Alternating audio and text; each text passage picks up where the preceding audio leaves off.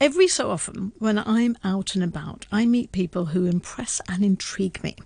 And my next guest is one of those people, Assistant Professor Dr. Andre Elias from the Music Academy at Hong Kong Baptist University, researches and performs in a variety of musical traditions from the Americas, Spain, South Asia and Southeast Asia. He plays the tabla, the guitar, the cello and the sitar that he has actually brought into the studio with him today. Plus, you can hear it just there, plus he also speaks Hindi and Bengali. And now you can see why I was so impressed. Let me just welcome him to the studio. Good afternoon to you. Well, it's nearly afternoon. Good morning still to you. Good morning to you. Thanks very much for having me on the show. Yeah, it's lovely to have you on the show. And, you know, as I said, like I sort of really just bumped into you. And to give people just an insight as to, you know, you're a professor at the Baptist University. And tell me, how long have you been in Hong Kong? What brought you here? Well, I began in 2016 at Hong Kong Baptist University when we were the School of Music. And this was actually immediately after completing my PhD. And so I had been doing some research mostly in India for that. And then as soon as I finished, I was extremely lucky to be offered a position here as an assistant professor. And so I've been working for the past, I guess now this is the beginning of year 7, teaching primarily the non-Western music courses, a lot of cultural studies, anthropology, and things to really try to expose the students to things outside of their personal background, which is often Western music or Chinese traditional music. And when did your interest in music start? Pretty early on, I became very interested in music. Well, I was forced to play music when I was young. So was it from a musical family then that you had? No, actually, for school. Oh, right, okay. And so I began with cello, which I quite liked, but it wasn't the hip, popular thing to do at that point. I believe I was 9 years old.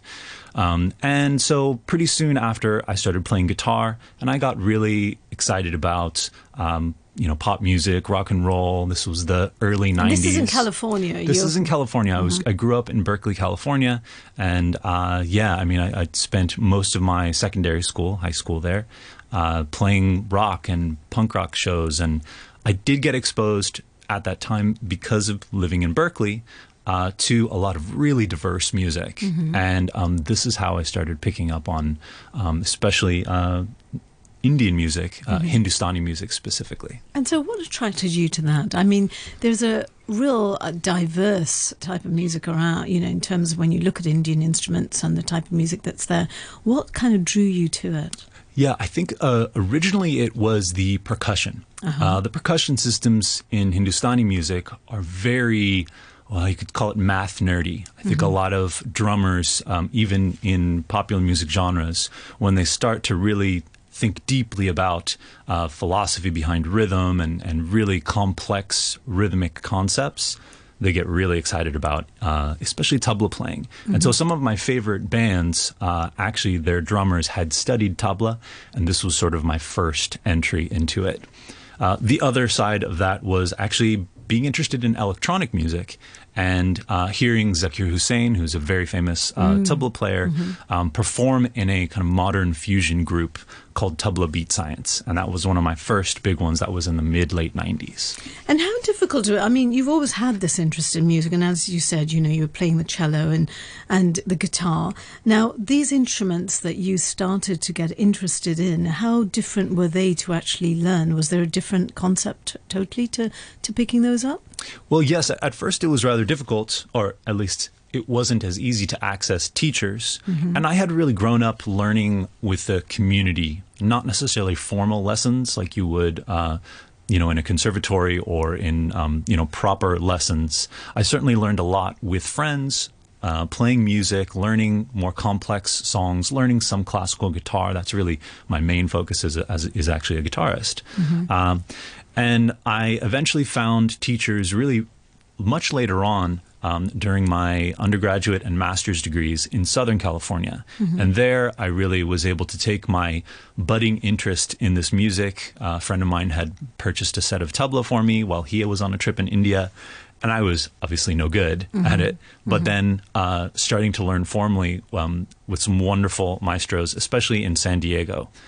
So I studied with Arup Chatterjee, who's a wonderful tabla player, and also Kartik Seshadri, who is an amazing sitar player. So that's amazing that you've got access to people like that with those skills in America at that time to be able to learn. Yeah, well, it was a rare opportunity because one of the more famous historically figures within the entire Hindustani music tradition is Ravi Shankar. Mm-hmm. And he actually moved to the San Diego area, and his students and he were at UCSD, University of California, San Diego, and created a community. So really anyone could join this large ensemble that was totally for beginners and very non-traditional way of teaching it, but very open to everyone. And so, yes, it was quite a unique opportunity. Well, I'm kind of tempted because I noticed that, you've got the sitar with you at the moment. Before we actually hear you play it a little bit, tell me, for somebody who's not familiar with certain Indian instruments, they may be familiar with the sound because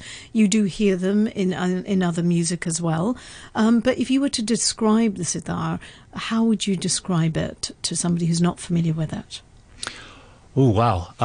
That's a great question. I've certainly heard terms, words that border on more of the spiritual or ethereal concepts. Mm-hmm, mm-hmm. I think this is primarily because the sitar has a lot of strings on it. Mm-hmm. And you actually only play one string most of the time, yet the other ones resonate through what they call sympathetic vibrations. Mm-hmm. And this creates that shimmering sound that is so uniquely South Asian aesthetic. And so I think a lot of people think, ethereal or some spiritual perhaps, and it's that vibration. It's that vibration. And then there are certainly other adjectives that people talk about. In fact, there's a section within the musical performance called the jhala, which is a very fiery section, and it literally means like to ignite. Yes. So those sorts of terms, fiery, I think also very emotional. There's a lot of beautiful ways of manipulating the strings that are much more beyond than what you could do on a guitar, for example. And that people almost connect to like the human voice. And that's a very important aesthetic. And how long did it take you to master it? Well, masters is not the word I would ever use. But if you're going to be humble, you will say, I haven't mastered it yet. But you obviously are very good at playing it. But did it take a long time for you to get used to it? I think that because of my previous experience with string instruments, I was able to at least make it sound okay at first. And it is, once it's tuned, does sound very easy with very little effort. Okay. But the actual playing of the pieces and the prize of this whole tradition is being able to improvise, to create beautiful structures within a relatively strict framework, yet still have that sort of infinite amounts of variability and creativity. Now, if you were going to describe what it looks like for somebody who's not seen it, obviously people can Google and see what a sitar looks like. It has got a very sort of rounded base, which is, I think, actually from an actual vegetable. Is it a pumpkin or what is it? It is a type of gourd. Yeah. I think most of them come from the Bengal area. And some from Assam, but most eastern India, central India. And it is a gourd that's attached to a very long, often piece of Indian rosewood is a very common material for the instrument, as are many other instruments from this tradition. And then it's decorated with really beautiful details, all hand-painted, as well as carving into the wood, which are very floral designs, a lot of the kind of paisley, very, very typical South Asian design. Right. Well, I think you can certainly give us a taste of it now, and he's going to play that for us.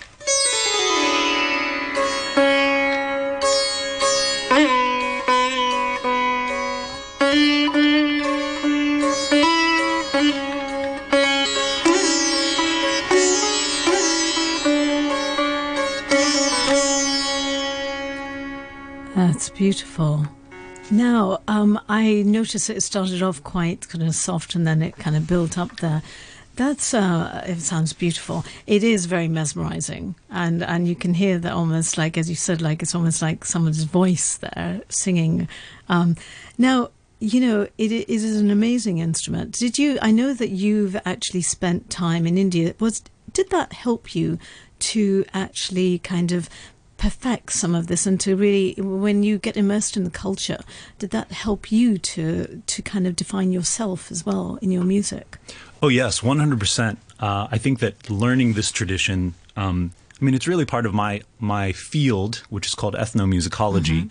One of the principles of this is to really blend and learn a variety of different musical forms. So coming from my guitar music, jazz, metal, and also a lot of Latin music, my family's from South America and Spain, having this being paired with a completely different musical form was really revolutionary when it comes to my own thinking about how music operates, how music works, what is beautiful in music. And I have to say, it made my playing of, say, the more Western Spanish music way better. Really? Way better. Studying especially, both of course, elaborate forms of melody, which is the string instruments, but also rhythm. Mastering rhythmic control is something that is extremely important, of course, across all musical genres. But the almost nerd level complexity of tabla playing and the mathematics of it really improved my guitar playing. And so I really noticed this.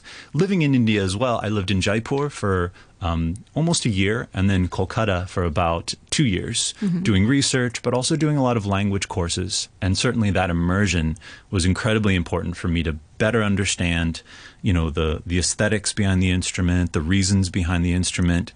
And again, I mentioned mimicry of the voice. That's one of the most important elements where if you don't know the language well and you don't know the cadence and the pronunciation, it's much harder to really capture that when playing an instrument. And that really leads to my next question, because, you just mentioned the whole thing about language. Now, you actually do speak Hindi and you speak Bengali. What made you sort of, was it to enhance, again, the skills that you have to learn the language, to be able to understand the beauty of it?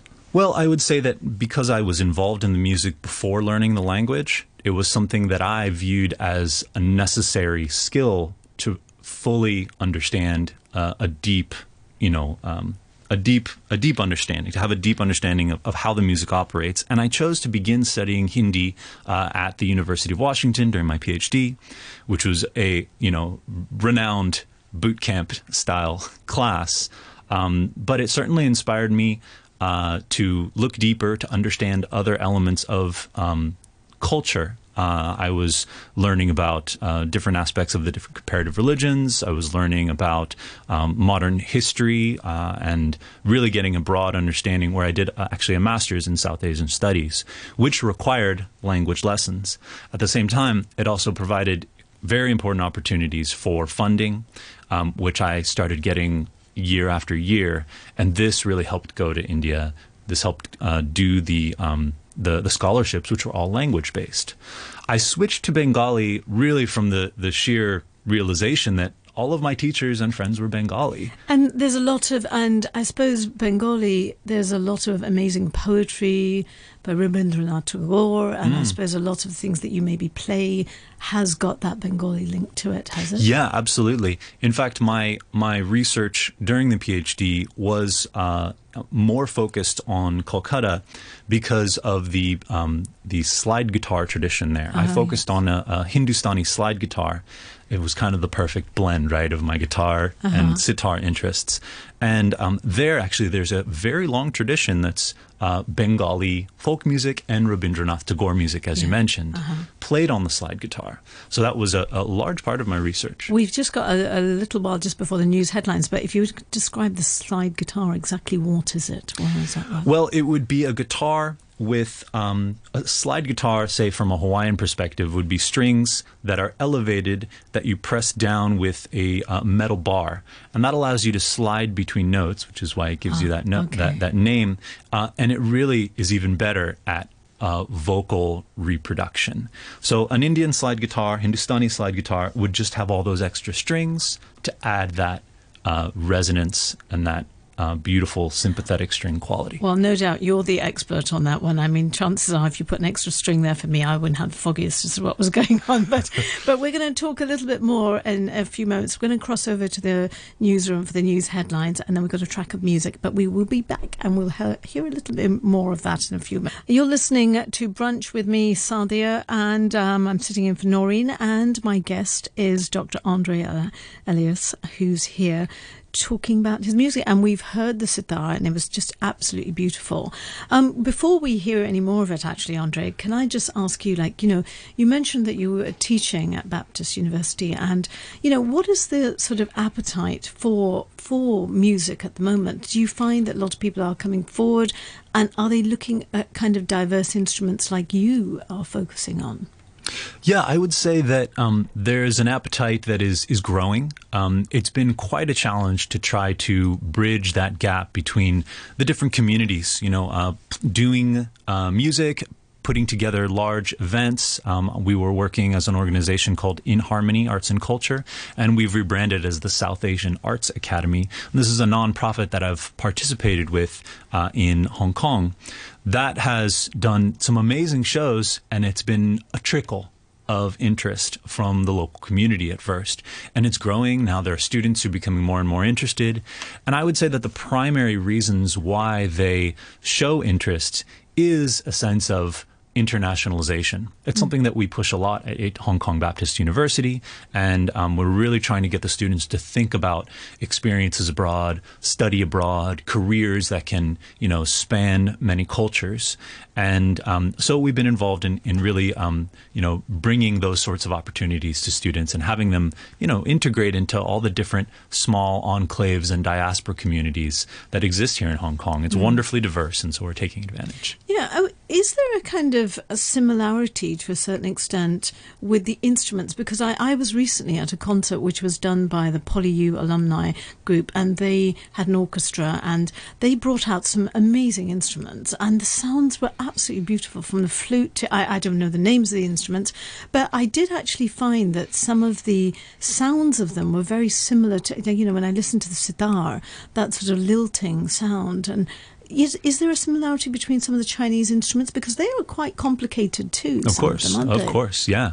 Well, each tradition has their own complexity, and I think it just depends on the on how close you can make that similar comparison. There are, for example, many what they call ragas, which are melodic forms in Hindustani music, and also in the South, but in Hindustani music, that are really similar to the scales that you'll hear in traditional Chinese music. And so we've actually had a number of scholars that we've interacted with at HKBU. They did a workshop last year, actually, that made those wonderful parallels between those two systems, those tonalities, if you will, of select pieces from music in India and select pieces and styles of music in traditional Chinese music. So there's certainly melodic comparisons. There's certainly rhythmic comparisons. And I think philosophically as well, that this lilting sound that you mentioned, people do get a sense that there's a meditative aspect,